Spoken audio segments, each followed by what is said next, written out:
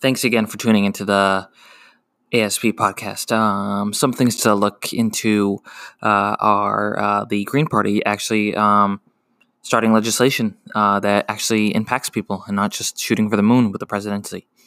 Also, the Libertarian Party nominated their presidential candidate, which is, I think, this lady named Jo Jorgensen.